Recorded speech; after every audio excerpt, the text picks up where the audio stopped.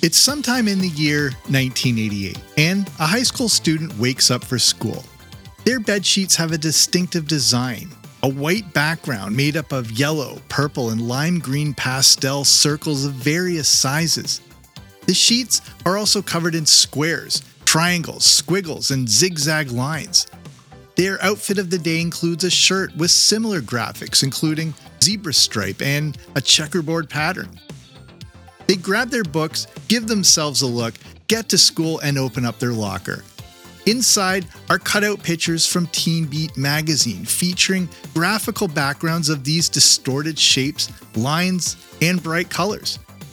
They head to class and pull out their binders and Trapper Keeper, both adorned with that similar aesthetic. They race home after school to catch some of their favorite shows whose intros follow that similar design pattern, while the commercial bumpers and commercials themselves are filled with these clashing colors, mismatched shapes, and almost a cartoon-like appearance. Little does this kid know they are witnessing a certain design style created by an Italian art collective that created the look we associate with the 1980s. I'm Jamie Logie, and this is Everything 80s, a podcast that looks back on a decade that forever changed the way we dressed, consumed, and connected. And on today's journey, I take you back to the origins of the group, design, and style that created the aesthetic of the 1980s. This is the story of the Memphis design.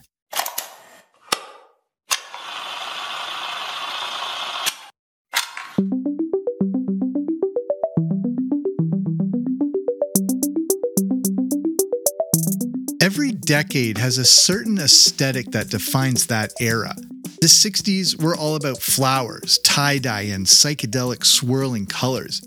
The dreadful 1970s was about earth tones and a lot of brown and avocado green. This was also featured in my childhood basement, made up of fake wood wall paneling and orange shag carpet. But for the 1980s, you can probably picture the bright pop aesthetic right now. All you have to do is envision that Saved by the Bell opening or any of the binders and folders you probably had in your backpack that were filled with bright colors, mismatched shapes, and kind of a chaotic pattern. You just have to look at the artwork logo for this podcast to picture what I'm talking about, as it perfectly encapsulates this time period. Shout out to fellow Canadian Janet Cordahai, who is the super talented designer who created it. But where did this style we associate with the 80s come from? It didn't just appear out of thin air. How did this become the look of the 80s? Well, it started with a collection of artists called the Memphis Group. And they may be the most important 1980s group that you've never heard of, as the 80s as you recognize them wouldn't have happened without them. So what exactly was the Memphis Group and how did it start? The Memphis Group was an Italian art collective started by Ettore Sottsass. Sottsass was born in 1917 in Austria, but grew up in Turin, Italy.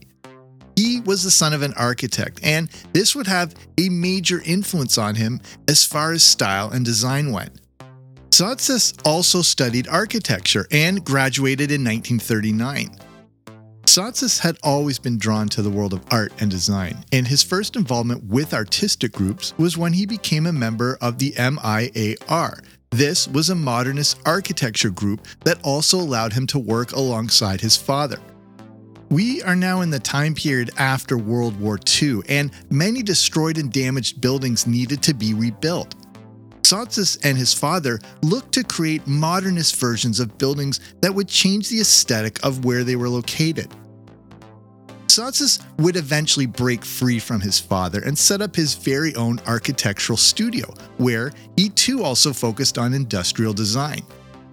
It was at this point, however, that he started to look beyond just architecture and how he could lend his design to many different mediums, including ceramics, sculpture, painting, photography, jewelry, furniture, and interior design. Sottsass also looked beyond just his home country of Italy, and in 1956, he moved to New York. While there, he worked for American industrial designer George Nelson, who had him traveling all over with different projects and assignments. Sotzis eventually returned home to Italy and started working as an artistic consultant with furniture companies. He had a unique approach that created a radical shift in something as simple as furniture design. It was while working as the artistic consultant that he started to put in place the design features that would influence the Memphis design. Before the formation of the Memphis Group, Sotzis worked for a famous Italian entrepreneur and politician, Adriano Olivetti. Olivetti hired Sotzis as a design consultant as he liked the fresh and radical approach he saw in his work. Sotzis was a bit of a rebel, but considered a rebel with a cause, and his work was beginning to get noticed and appreciated. Olivetti had Sotzis design all aspects of his environment, including the look of his offices, the design, color, furniture, and even the objects within the office. Sotzis started designing boring mechanical objects like computers and typewriters, and this is really where he started to make his name as a unique designer. Sotzis was creating pop consumer objects that made regular items trendy. He wanted all items in a room to stand out, as opposed to having just one focal point. A lamp or fruit bowl didn't have to be boring or pedestrian. They could be unique. This was a similar approach taken by Steve Jobs when he was with Apple. Like Sotzis, Jobs believed that something bland and mechanical, like a computer, could actually be a piece of art and even a statement. Sotzis used unconventional colors, styling, and forms to transform everyday objects into pieces of art, while still allowing them to be functional. He also started using some of the colors and designs that would later be adopted by the Memphis Group and included in the famous Memphis design. Because of the success of the work he was doing, Olivetti offered Sotzis a job as a full-time designer, along with a massive salary. But Sotzis saw this as settling, and it wouldn't allow him to expand and evolve his work, so he declined the offer. Consider him the James Dean of the art world, where he really did play by his own rules. Sotzis was ready to branch out on his own. Going into the late 60s and early 70s, many artistic groups were popping up. These groups were collectives of like-minded people who were interested in creating artistic movements. These collectives all had the same goal of trying to influence the culture with their specific take on design and style. In 1980, Sotzis founded the Memphis Group with the similar intent of changing the world of architecture, furniture, and overall design. He started the group on December 1st, 1980, when he first met with a variety of designers and artists who were all about the Italian cool movement. But it wasn't officially called the Memphis Group until 1981. The name of the group has nothing to do with being in the city of Memphis, but instead comes from a Bob Dylan song. During their first meeting, Bob Dylan's "Stuck Inside a Mobile with the Memphis Blues Again" was regularly playing, and the name Memphis stood out. This would be the name of their group. All the artists and designers that formed the Memphis Group shared similar backgrounds and artistic interests. They were also big fans of the Art Deco movement. This artistic movement first appeared in France shortly before the First World War. You can see this Art Deco style reflected in many objects, buildings, art, jewelry, and even vehicles at the time. A perfect example of the Art Deco style reflected in architecture is the Chrysler Building in New York. Pop art also influenced the members of the Memphis Group. Pop art is the specific art style from the 1950s, primarily seen in the United States and Britain. Pop art was all about the very kitschy and unique. It's got a very comic book-like look to it and is all about including imagery from pop culture. This pop art style was used in many advertisements in the 1950s. If you're trying to picture pop art, just envision the Campbell soup can images by Andy Warhol, or the multiple headshot images of Marilyn Monroe, each featuring different vibrant and bright colors. And just to give another example of pop art, if you grew up in the 80s, just picture the set from Pee-wee's Playhouse. The goal of the Memphis Group and Sotzis himself was to be innovators while still being provocative and maybe a bit controversial. The group really transcended every type of practice and explored their own curiosities to create their art and designs. The Memphis group soon made a big splash in the design world with their postmodernist furniture design, and their unique style soon captured the attention of the art world. Taking their influence from the 1950s, Art Deco, and pop art, they started putting out furniture that looked like it was right out of a painting. Their work featured colorful, geometric-shaped creations that could be seen as odd or bizarre to the regular person. However, this style was embraced by celebrities at the time, including Andy Warhol and David Bowie. Their first big showcase to the world was in 1981 at the Salone del Mobile, which was a significant furniture design fair held in Milan, Italy. They debuted many pieces at this fair, but it was their furniture designs that became the focal point. Every piece of furniture they created was given the name of a famous hotel such as Bel Air, Plaza Vanity, or Sheraton. They were simply taking lower budget items and materials and putting them together in this bizarre fashion, but then giving them high-end names. This was the essence of faux chic. This new, bizarre, but unique style was confusing some people, but enthralling others. No matter what the reaction was from people, there was still a reaction, and the exhibition soon became overrun with visitors. Everyone was clamoring to see this new art style being unveiled. There were so many people swarming to get into the building that when members of the Memphis group arrived, they thought there had been a terrorist attack. The crowds they saw were there for them. The very essence of the Memphis group was about pushing boundaries. They were all about radical design, and this was the bedrock of what they would soon dub the Memphis design. Up to this point, much of the design world had been about modernism, which was very minimal and practical. The Memphis group believed modernism put designers and artists into a box, and the 1980s shouldn't reflect this. A new era of design and art was needed to reflect a new and changing decade. The Memphis design was all about being radical. It was a response to the bland, minimal, and practical design that was created in modernism.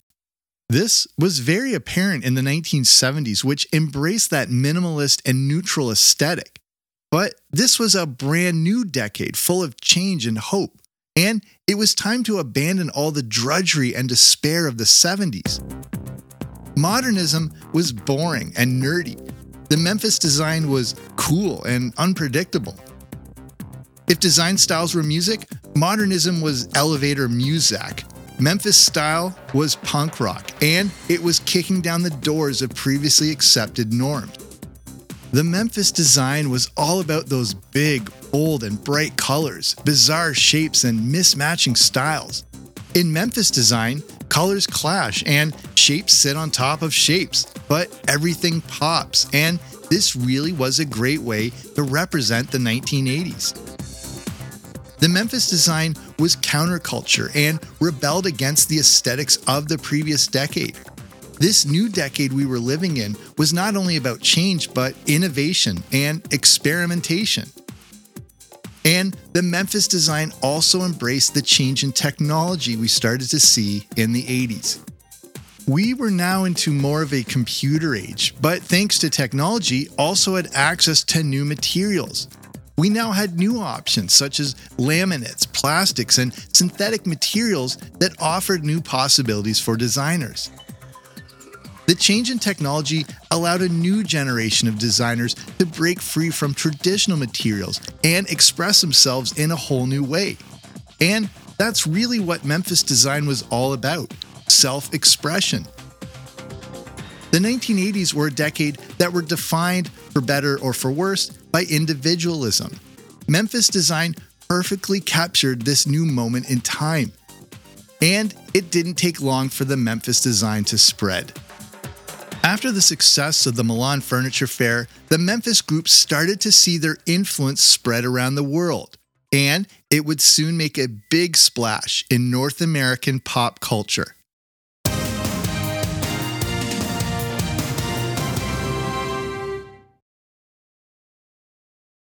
The Memphis group and their new style were starting to influence many other artists and designers who fully embraced this new radical approach. Sometimes it just takes that one person to take the first step before everyone makes a run for it. That's what the Memphis design was. The quick spread of the Memphis design also worked perfectly with the advent of another new groundbreaking and radical idea: music television. Ladies and gentlemen, rock and roll.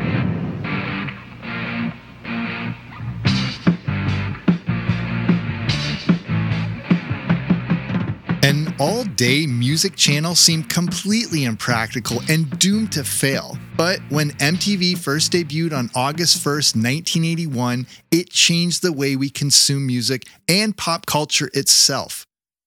I have a previous episode all about the history of MTV and how groundbreaking it was in my earlier episodes if you want to go back and check that out.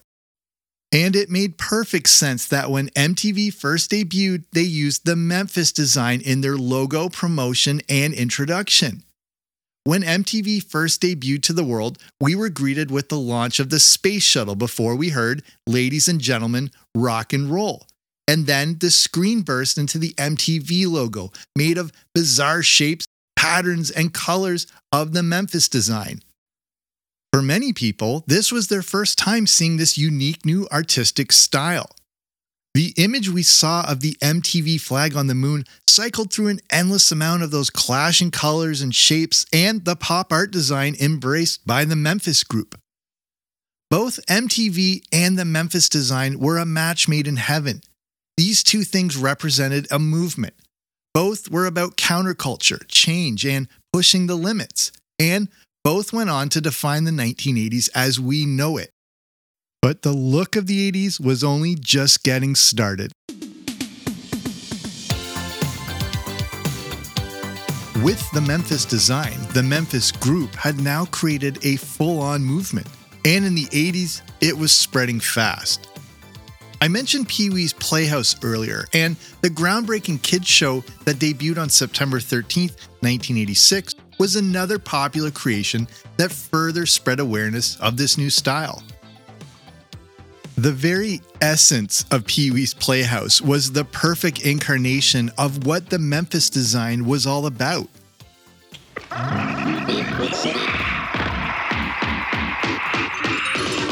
Ready to assist you, Pee-wee. Morning, Conky. What's today's secret word?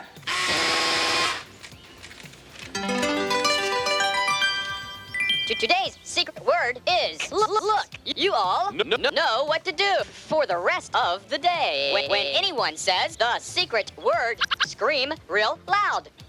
The aesthetic of Pee-wee's Playhouse, a show my mom hated, was all about that radical design and 1950s kitschy appeal.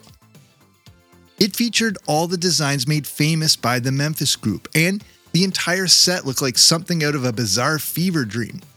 The red door of the playhouse looked like a shark had taken a bite out of the side. The walls were orange, pink, and green, and the windowsills were yellow. Cherry was lime green, and polka dots and random shapes were everywhere. The kitchen was gray with pink and yellow shapes with checkerboard patterns on the wall. Nothing matched. Everything clashed, but it absolutely stood out. Pee-wee's Playhouse had a big impact on kids and pop culture, and a big part of this impact was the look of the show, all made possible by the Memphis design. And then there was another massively influential show for 80s kids which also embraced this style. Lockers, the key to my plan. Now, Kelly was assigned this locker, which means the one next to it will soon be mine. Hi, you're new here. I'm Zach Morris. And I'm Roger Rabbit, so what? Come on, what's your name? Slater. Well, Slater, too bad you got stuck with the bum locker. Saved by the Bell debuted on August 20th, 1989, which wasn't Saturday morning or after school, but was actually a Sunday night. Fun fact, this was also the same night of the infamous Menendez brothers murders. Saved by the Bell is a spin-off of the show Good Morning Miss Bliss, which first introduced us to Zach Morris, Lisa Powers, and Screech. Saved by the Bell needed a fresh start, and that included making use of a fresh new design for its opening. The intro for Saved by the Bell heavily features the Memphis design. The background is purple, blue, and violet with swirls and squiggly lines moving throughout the screen. It changes to red and blue zigzag patterns with images of pink flamingos floating through.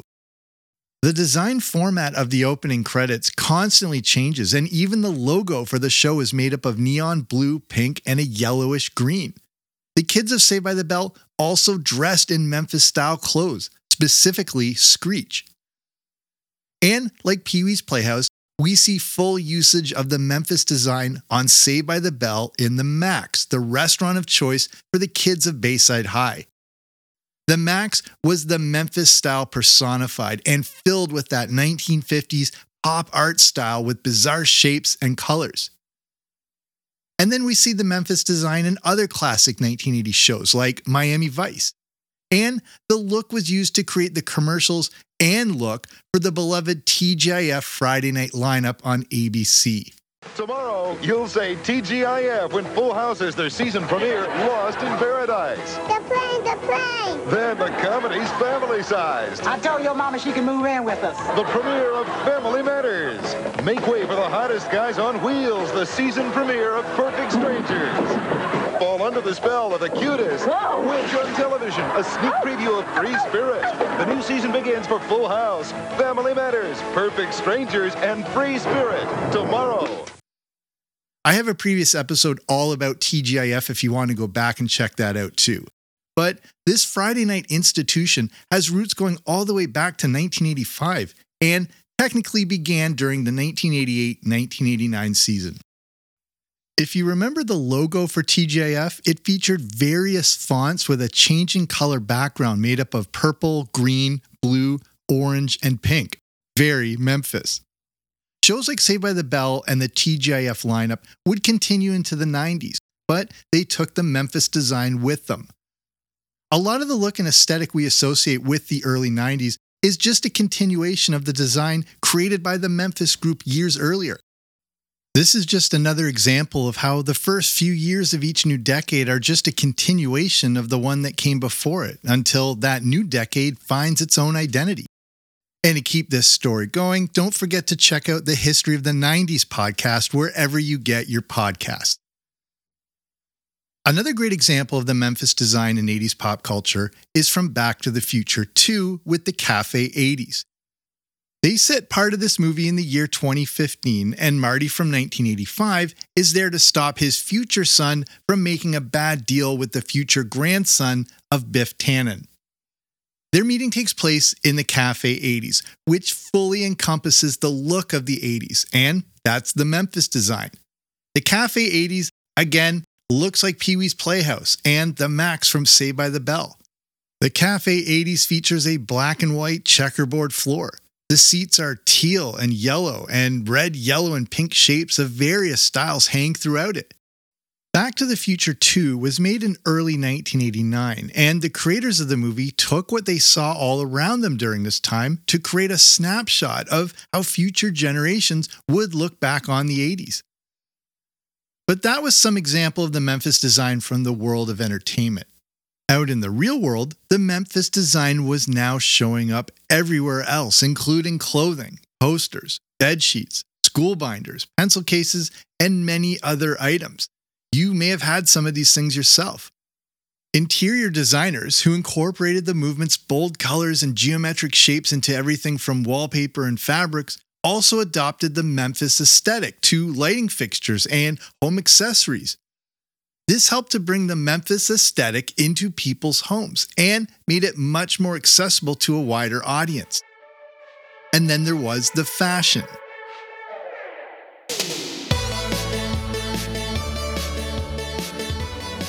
The Memphis design had a significant influence on the world of fashion in the 1980s. The movement's bold, colorful, and playful aesthetic, as well as its use of unconventional materials, resonated with fashion designers who, like their customers, were looking for new and exciting ways to express themselves. Cue Madonna's song Express Yourself, recorded in 1988 and released on May 9, 1989.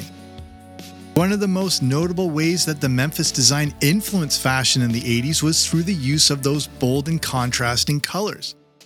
We know Memphis design used bright and unexpected color combinations, and this aesthetic was embraced by fashion designers who sought to create clothing that was just as eye-catching and vibrant.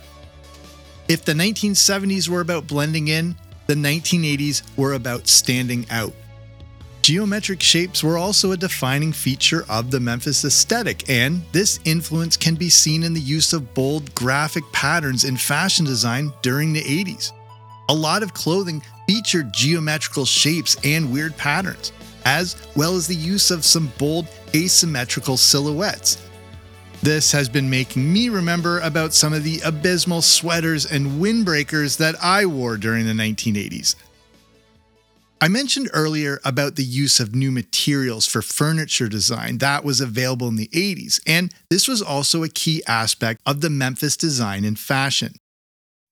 New types of fabrics and textures in fashion design were now becoming more available. This can be seen in the use of plastic, metal, and other synthetic materials in clothing, along with the use of the unusual patterns and textures. Some of the more prominent fashion designers that incorporated the Memphis aesthetic into their work during the 80s include Versace, Mary McFadden, and Catherine Hamnett. They experimented with those bold colors, graphic patterns, and unconventional materials to create clothes that were playful and eye-catching. The Memphis group applied their new style to interior design and furniture, and now fashion designers were taking the same approach, but with clothing. So, what happened to the Memphis group? Going into the late 80s, the Memphis group itself was starting to slow down. Even though their work was now everywhere, by 1988, the group was pretty much done. But Ettore Sottsass had started to slowly remove himself earlier than that. While the Memphis design was creating the look and aesthetic of the 80s, he was creating a design consultancy that he called Sottsass Associati. His new project was all about being able to create architecture on a huge scale while also creating designs for international agencies. The Memphis group was focused on smaller objects, furniture, and general art. Sottsass wanted to take things in a grander direction. He left the Memphis group in 1985 to focus solely on his new direction. The interesting thing about Sottsass Associati is they were doing what Steve Jobs eventually would do with the Apple stores. Sottsass created the design and look for the stores of Esprit. He was creating a look and aesthetic that could only be associated with their brand instead of all the other cookie-cutter stores and showrooms out there. He was creating a form of branding done through store design. It's the same thing today with the Apple Store. There is no mistaking that you are in any other type of store. As big as the legacy he created was, more people have become familiar with the Memphis group and design as opposed to Sottsass himself. Young designers are coming out of schools and many are referencing Memphis as a major influence, while not always referring to Sottsass himself. The Memphis group and design was so massive that it seemed to eclipse that of its own founder. He has left a massive legacy, and it's being shared by museums and exhibitions around the world. And his work has been showcased in museum exhibits around the world. Sottsass died on New Year's Eve 2007 at the age of 90, but he left behind an incredible legacy on the art world.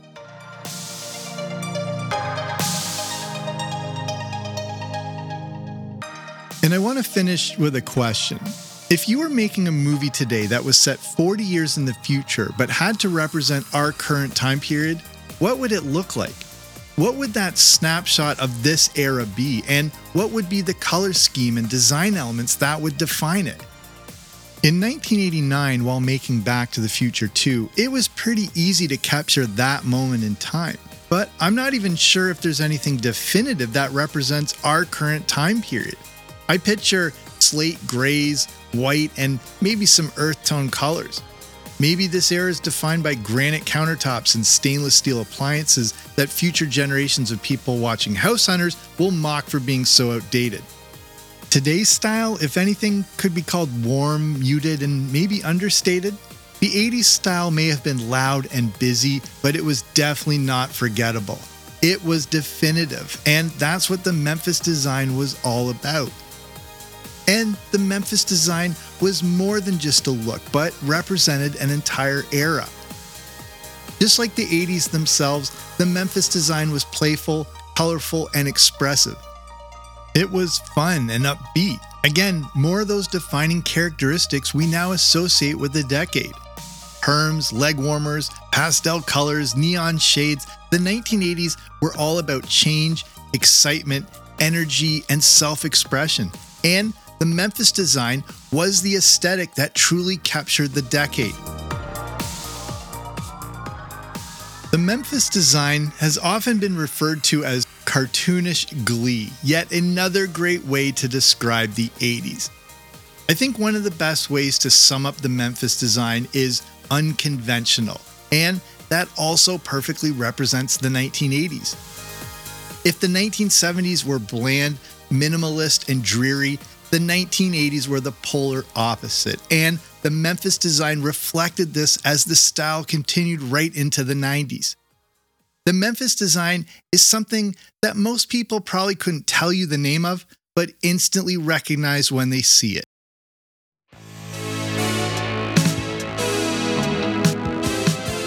So that's it from me. Thank you so much for listening. If you want some more great 80s content, just dive back into my previous episodes. I've got enough shows there to keep you covered for quite a while. And if you haven't already, why not subscribe to the show so new episodes automatically show up in your feed when I release a new episode.